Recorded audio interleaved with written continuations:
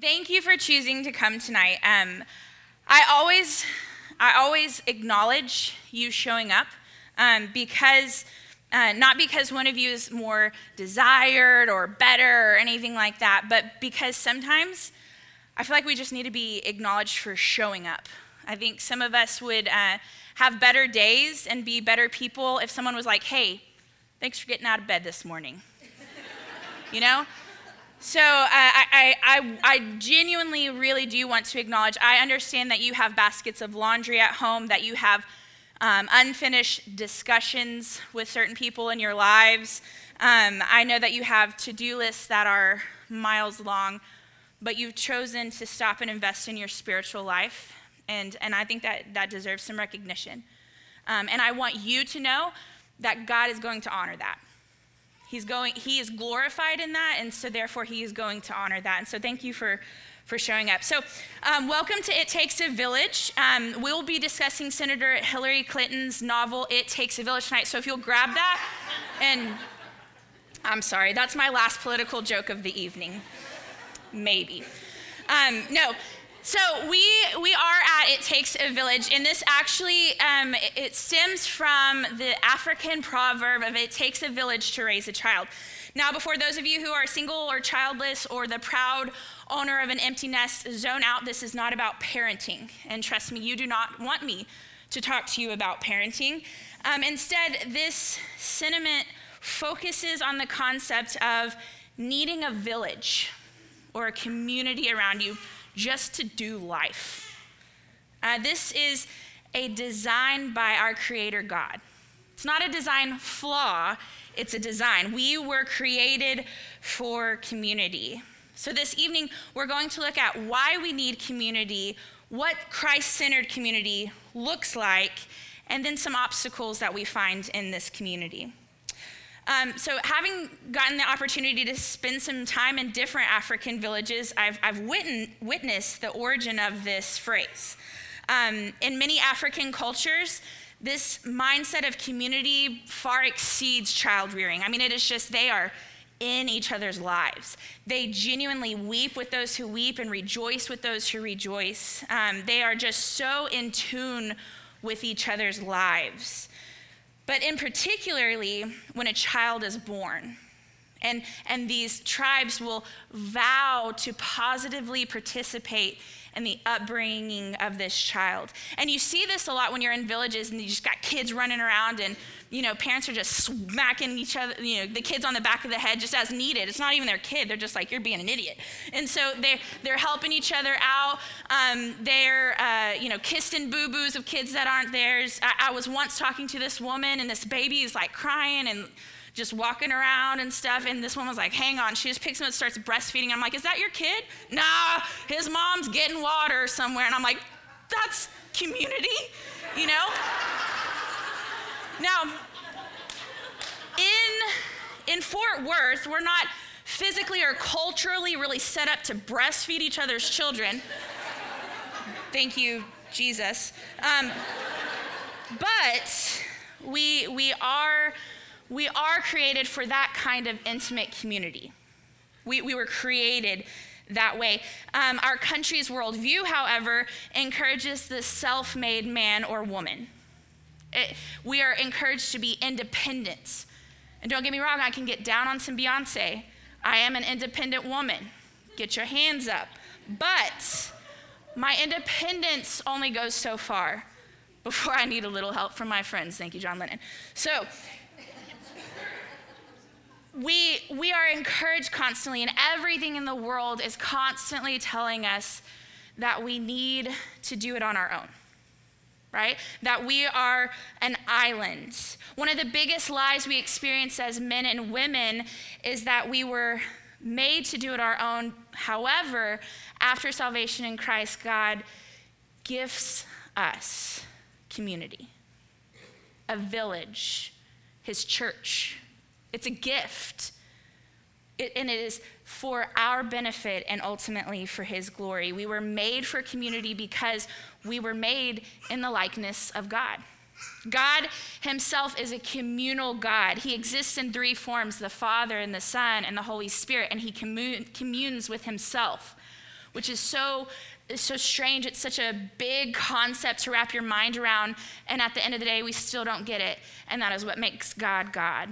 Because as soon as you can reduce God to something that you understand, then he can be controlled, and he's not God, right? But he is big, and he is in three parts. He communes with himself.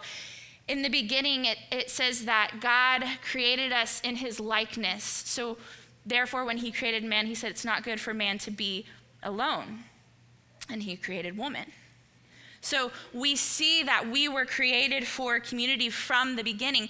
Then we look at the life of Christ. He is constantly surrounded by 12 men, constantly. And then from that 12, he has his inner circle. If community is good enough for the Savior, then how come we run from it so much? We were made for community. We see this. Also, he commands before he ascends into heaven to love one another and to go and make more disciples. Go and make more community, Christ-centered community. The church in Romans is described as the body of Christ with many functioning members, all working together. Even the imagery of heaven is communal. It's described as a wedding and a banquet.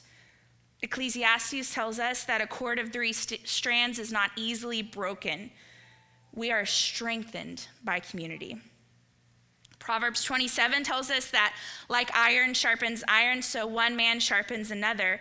Therefore, we grow and are formed through community. Ephesians 4 tells us that the church is for bringing honor to God as we build one another up. God created community and intends for us to thrive in it, not just for our benefit, but ultimately for his glory. So many of us, as I say community over and over, and if you're tired of it now, sorry, it's going to come a lot tonight. But we've been kind of flipping through this mental Rolodex and identifying our villages. Like, who are my people, right? We all surround ourselves with someone. We all have a community, whether we feel like we've chosen it or not, we all have this. So this evening, I want us to look specifically at an example of Christ-centered community. Because in these villages that we find ourselves, not always is it Christ-centered. And so we're going to look at an example of this. And as we do, I want you to really assess your village, the village with which you've chosen to exist and the one to which God is actually calling you to be a part of. So we're going to turn in scripture. So if you have your Bible, that's great. If you don't, there might be one under your seat, but we also have scripture on the screen as well. So whatever is good for you or your device or whatever. But we're going to turn to Acts, and we'll be in chapter 2, starting in verse 42. I don't know if you're familiar with Acts, but I think there may be one or two sermons online about Acts. If you're new, we've been in Acts for like 8 years now, right? No, we're just finished last Sunday. We finished an awesome series called The Unstoppable Church, which is all available online. So we're going to be in Acts 2. And this is one of the best places to start when you're talking about community. It's the actual first gathering of believers in Christ. So at the beginning of this chapter, you have the Holy Spirit descending on the believers of Christianity, of the way, as it was called, these believers in Jesus. And this is a huge part of the foundation of our faith. Until this point, God's people had the Torah, the first 5 books of the Bible. They had oral traditions, and then they had the law of Moses.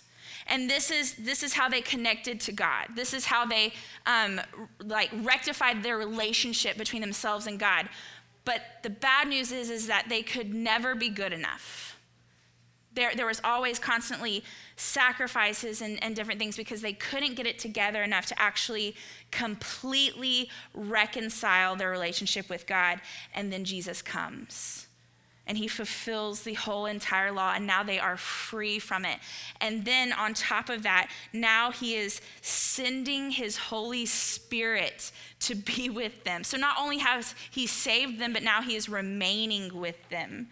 And so the Holy Spirit falls, and there is laughter, and there is crying, and there is the gospel being proclaimed in everyone's own language. I mean, and it's just like this, it looks almost like a chaotic scene. In fact, in the beginning of the chapter, onlookers think everybody's drunk. And my favorite part is when Peter goes, no, it's 9 a.m., like they're not drunk.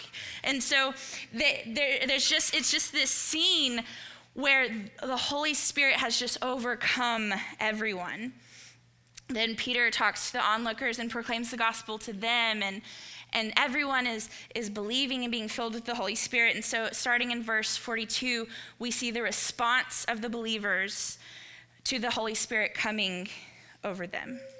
It says, and they devoted themselves to the apostles' teaching and the fellowship, to the breaking of bread and the prayers. And awe came upon every soul, and many wonders and signs were being done through the apostles. And all who believed were together and had all things in common. And they were selling their possessions and belongings and distributing the proceeds to all as any had need. And day by day, attending the temple together and breaking bread in their homes, they received their food with glad and generous hearts, praising God and having favor with all the people. And the Lord added to their number day by day those who were being saved. So here we see this beautiful description of genuine Christ-centered community, starting first with devotion. So I'm a millennial. I can't change it, so I embrace it. My generation exhausts most of you who are not a part of it. But contrary to popular belief, we do contribute to society. One way I think in general, so millennials, chill out. In general, where I feel like we lack a lot is passion void of devotion. When I was in college, I got to attend a Passion Conference, which if you're not familiar, is like this big gathering of college students from all over the country, and we get together, and there's like awesome worship and speakers and all kinds of stuff. And I got to go one year that it was in Texas, and there was the author of Crazy Love's name is Francis Chan, and that was like a super popular book that year, and he was coming to speak. And so he gets out on stage, and like the room is just buzzing with energy because it's college students, like what else do they have going on? Just kidding. So they everybody is just so pumped and so excited, and he gets out on the stage, and he's like, okay, I know this sounds crazy, but let's just go with it. We just feel like the Lord is moving, and we feel like we really just need to go and share the gospel in Thailand. In fact, we've made contact with one of our missionaries there, and we have 15 spots. We've reserved a plane. We've got 15 spots. All we need is just for 15 of you guys to commit right now. And the room's like, yeah, I'm going to Thailand, like me, and like people are like running down the aisles and like all this kind of stuff. And then in this abrupt change of tone, he's like, then why are you sharing the gospel with the person next to you in chemistry class? And then the whole room just goes silent. And everyone is just like, and then everybody just sits down, and nobody's making eye contact with anyone. Because in a moment, he nailed our generation. We have passion and desire, especially in the moment. But we struggle with devotion and commitment, especially in what seems to be the mundane. Every single person in that room was ready to board a plane to fly to Thailand to share the gospel, but not many of them was taking the time to do it in their classes, in their dorm rooms. Now, I'm picking on millennials, but this is a human problem. Devotion is an enthusiastic loyalty, not an obligatory showing up or lip service. And it says they devoted themselves to teaching, fellowship, breaking bread, and prayer. The underlying theme here is that they did it when it wasn't easy. They did it when it wasn't sexy or fit into their schedules. They devoted themselves. There's commitment there. Christ-centered community starts with devotion. Devotion first to the Father and then to his people. So continue on in verse 42, it starts first with devotion to teaching and fellowship. So devotion to the apostles' teaching is the true value of the word and the corporate study of it. There is a need for individual and personal study for the scripture, absolutely. But in its origin and even in its nature, scripture is very corporate. In fact, the only way of reading it in Jesus' time, and still in a lot of parts of the world actually, is to read it corporately, together. When we study his word and we worship as a body, we sharpen one another. Like that scripture of iron sharpens iron, we sharpen and encourage one another and support one another in a Christ-centered way. The word of God is living and breathing, and therefore it is always active in our lives. We see so much more when we study it together as different souls operating under the same spirit.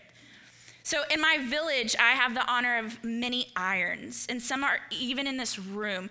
They sharpen me with their devotion to the scriptures. When I'm struggling or stumbling, they encourage me, they instruct me, and at times they rebuke me, but not from their own opinions or standards, but through the word of God. This does so much for my personal growth as well as my relational growth when I am mutually devoting myself to teachings with my community. They also devoted themselves to fellowship. Devotion to fellowship is a call to experience life with one another. If you grew up in a Baptist church, you may have had a fellowship hall. If you've had a fellowship hall, I remember loving the fellowship hall because mostly that's where the food was. We would eat dinner there every Wednesday before going to GAs. We had baby showers there and wedding receptions and even some really awesome talent shows. Life happens in the fellowship hall. Now, don't get me wrong. I love fellowship halls and they're meaningful and they're purposeful. But I believe the fellowship here extends beyond the campus, beyond the confines of these walls and into people's homes and lives. Fellowship is getting into each other's homes, gathering consistently, checking in often, really knowing one another. Genuine fellowship is letting people into your home when it is a wreck. Yeah, I know.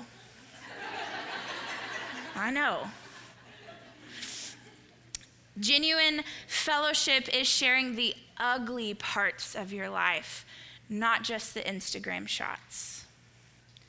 Christ-centered fellowship is weeping with those who weep and rejoicing with those who rejoice, no matter where you are on that spectrum.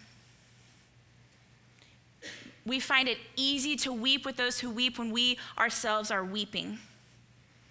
We find it easy to rejoice with those who rejoice when we ourselves are rejoicing. But what happens when we are weeping and our brother is rejoicing?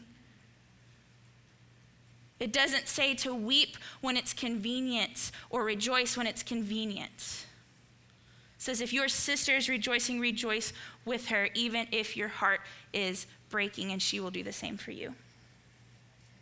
That is what Christ-centered fellowship looks like. Then it says that they devoted themselves to the breaking of bread. Now, as Baptists, we nail this one. Clearly, there's Chicken Express in the back.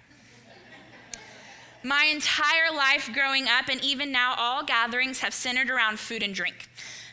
Someone has a baby, you bring a meal. Someone has surgery, you bring a meal. Someone dies, you bring a meal. Want to share something with someone? Invite them out to dinner. Want to call someone out on their sin? Have coffee, it's a faster getaway. Now, my grandma passed away this last week, and my mom had surgery, so I've been gaining an inner tube of love from my Baptist brothers and sisters. But there is something intimate and meaningful about experiencing a meal with another person or group of people. It drops your guard, at least slightly. God intentionally inspires the mention of breaking of bread in this passage because clearly he sees it of value. Because consider the Last Supper. He spends the last few hours with his disciples, sharing a meal with them. Breaking bread is a huge part of godly community. It shows the other person or people that you want to partake in something that is delightful to the tongue, to the stomach, and necessary for sustaining life. Breaking bread with one another creates a place of safety and provision that yields Christ-centered community. And then finally, there's a devotion to prayer. When God's people gather together in prayer, God is among them. When his people pray, they are summoning the creator of the universe who desires to give good gifts to his children. When his people pray, God answers.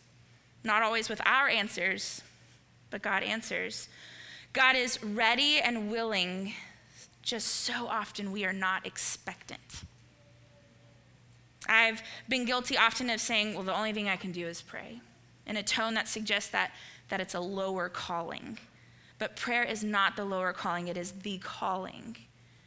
Paul tells us in Thessalonians to pray without ceasing. Oswald Chambers says that living one day on a single prayer is as foolish as living one day on a single breath.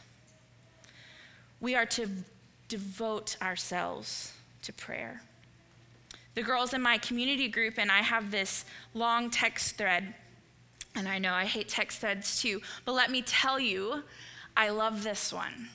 We are constantly beckoning one another for prayer. In fact, today, we were sharing prayer requests. We have shared the loss of loved ones, sickness, job situations, school struggles, marriage issues, and I have no doubt in my mind that when I send that request, I'm being lifted up to the Father by multiple women because they have devoted themselves to prayer. Corporate prayer is such a blessing because there are seasons and moments when you just simply don't have the words or even the strength. And during those times, it is such a blessing to know that I have these women standing in the gap for me, carrying me to the cross when I cannot carry myself. So here we see the devotion to teaching, to fellowship, the breaking of bread, and the prayers. And this is Christ-centered, godly community. This is what your village should look like. Now, it's not perfect. Don't get me wrong. The community I have, the village that I have is not perfect. There are problems, there are issues, and we are all messed up. It's not perfect, but it is Christ-centered. Therefore, it is life-giving.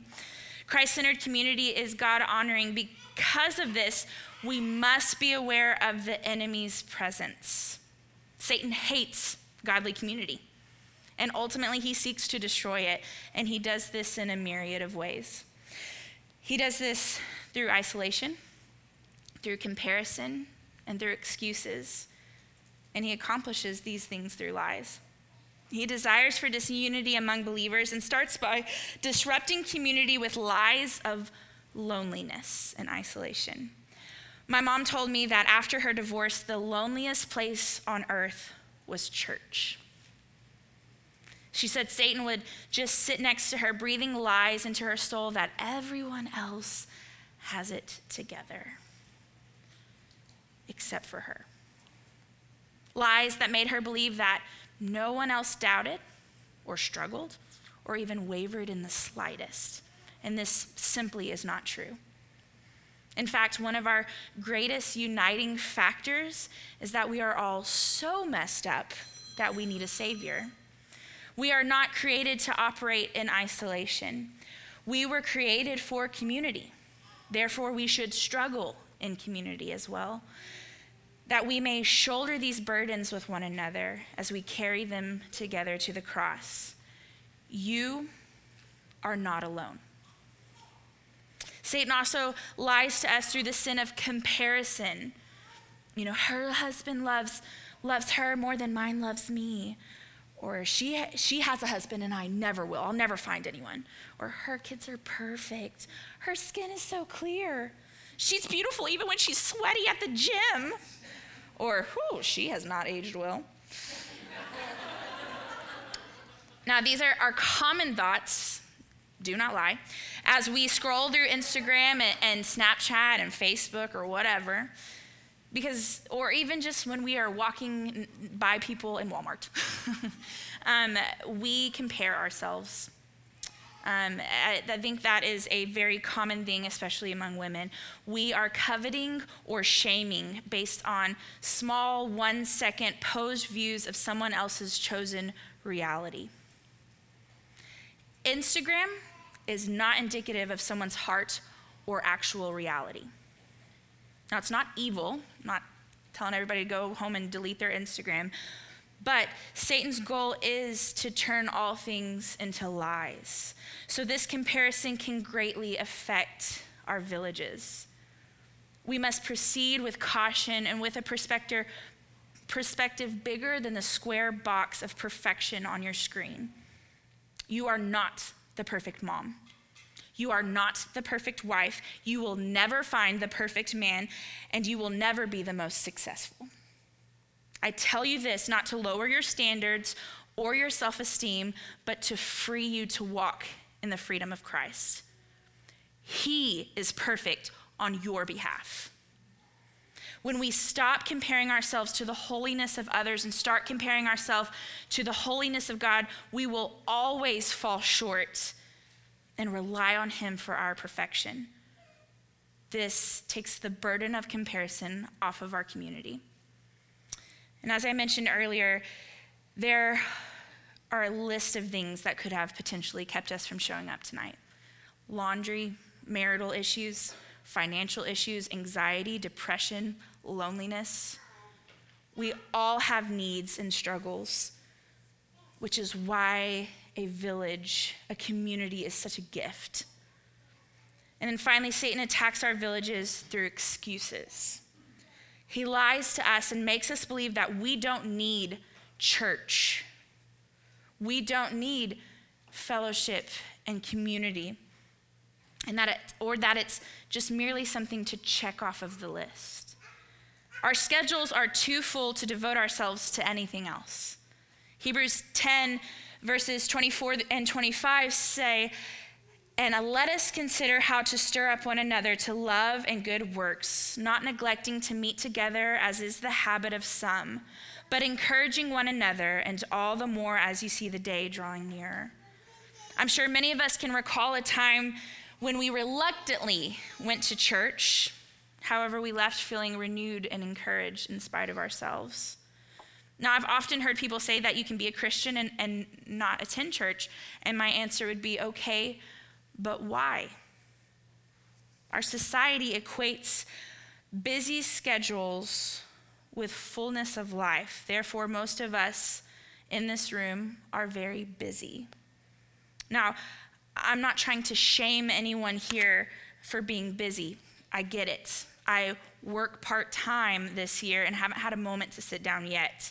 I get it, believe me. But something I've learned, especially through this summer, is that there are things more important than tasks and some of my secular commitments.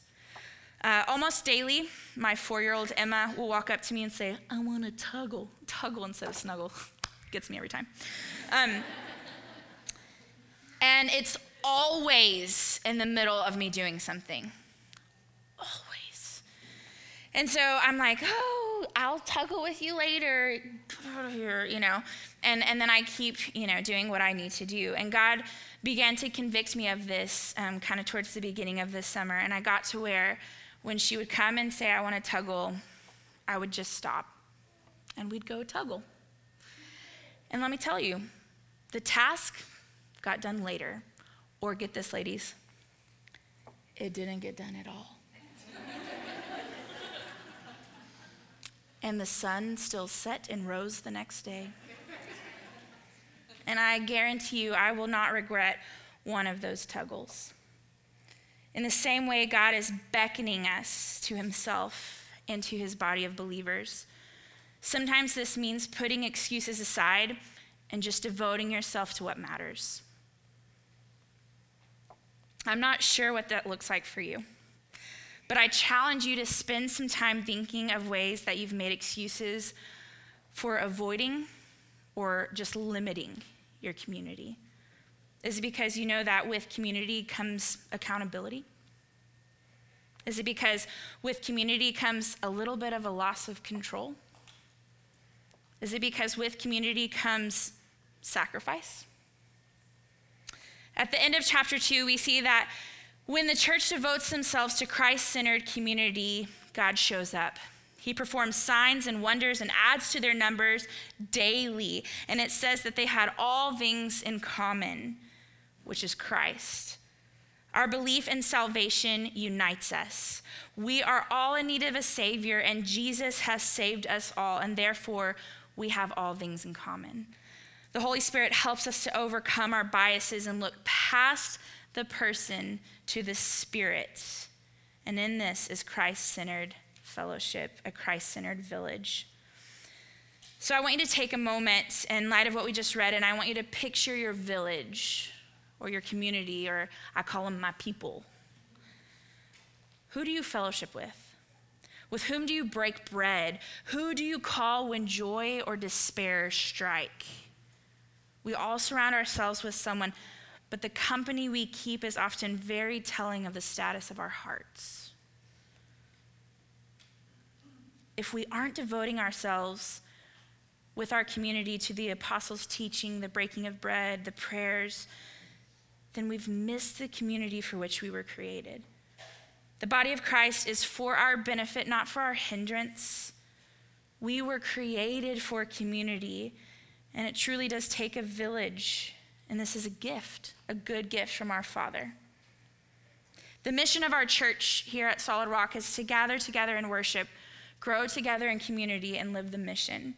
We believe that these are equally key aspects of your spiritual walk. And that's one reason why we challenge every member to get involved into a community group. And as I'm saying this, some of you are breathing in breaths of tension. Let it go. You were made for community. Embrace it. God wants you to be in community. And at Solid Rock, we want to help you find that. This year we'll be having, from our community groups, we're going to have gender-based Bible studies that break out of that. Our women's ministry is going to look different this year. Instead of meeting the third Wednesday of every month like we have been, we will do events like tonight at different points during the year. And instead, we want to push everyone towards community groups. And the reason for this is because this is where growth happens. When you get into each other's lives and you devote yourself to the teaching, to the breaking of bread, the fellowship, and the prayers. And so we want you to be involved in this community that you may grow closer to your Creator and closer to your sisters and your brothers in Christ, because that is where growth happens. That is where we get to see glimpses of what heaven will be like, because we were created for community. We also have a new group that's coming up. That's her signal. That Shelby Lowry is going to share a little bit about for our moms. I think you. Hello. Hi. Okay, my name's Shelby Lowry. I'm fairly new to the church. I've been here about a year and a half, I guess. And Allie, I've loved what you've said, because it's totally affirming everything that God's been doing in my heart personally. But just to be very transparent with you, I have 2 minutes, so I'm going to talk fast. I have a friend that's in the hospital, and I have a 2.5-year-old daughter, and we walked through the parking lot, and we walked up to her hospital room, which was on the 7th floor, walked all around where all the sick people are, And then I turn around, and her shoe is in her mouth. And I was like, I'm all about that natural parenting. So what the Lord has really been doing in my heart is really showing me that there is a loneliness among women, especially women who are home during the day. Younger moms, any mom, we all struggle with being lonely. But what I really felt that we needed was a place to come together as women. It's not to take place of a community group. It's supposed to complement what we're doing in the community, specifically for moms or stay-at-home moms. There's going to be a lot more to come in September as far as what that is going to look like, but we're going to meet in homes. We're going to go out. We're going to do some missional things. But the goal is to come together and grow in Christ and open up to one another, because we need that, especially if we're at home all day. And my 2-year-old, who I adore, she has a great vocabulary, but she's looking at her baby, and she'll say, "My baby, blah, blah, blah, blah, blah." And I say, "Okay, yeah? How does she feel about that?" She's sad. "How do you feel?" "Sad." That's like the depth of my conversation some days. And I'm sure some of you can relate to that. So if you're interested in coming together with other women who are yearning and wanting those types of relationships, please, I have a sign-up sheet at my table over here, and I would love to have you a part of that, because we're not meant to do this alone. I'm a military wife. I moved from Texas to Virginia, which felt like a foreign land. I have a Virginia friend here. Bless her. She's now in the great state of Texas. But now I'm back, and I had to start over each time. And it's lonely, and the enemy speaks lies into our minds, and I just want you to know you're not alone, and there's a place for you to come together. So if that speaks to you, please come, and I'd love to meet you. I don't know a lot of you. So that's what we're doing. It's going to be called Solid Rock Moms. Sounds cool. That's awesome. Thank you, Shelby. All right, so as we close out this evening, Jen's going to come back up, and she's going to lead us in one more song. I don't know what that was. During this time, I want you to feel the freedom to do whatever you need to do, as far as if you need to think or write or read or sing or pray or stand or sit or kneel, whatever you need to do. But I do want you to take some time and really think about your village and assess what that looks like. Where is God calling you? What are some things that he's challenging you to do? How can you truly and genuinely devote yourself to this idea of Christ-centered community for the glory of God? So I'm going to close out in prayer, and then we will sing. Dear God, thank you so much for this time together, and for the way that you have purposefully placed people in our lives for different seasons and for different reasons. And God, I pray that you would be with us as we just take time to thank you for the people who are in our lives. God, as we take time to be challenged and convicted about ways that we need to devote ourselves more completely. As we consider the people in our lives that we need to love well. God, I just thank you that we are not created to do this alone, and that you have provided people for us to do this life with. Thank you for salvation. Thank you for everything that you have done, and for being so faithful to meet with us. Just be honored and glorified in our time together. In Jesus' name, amen.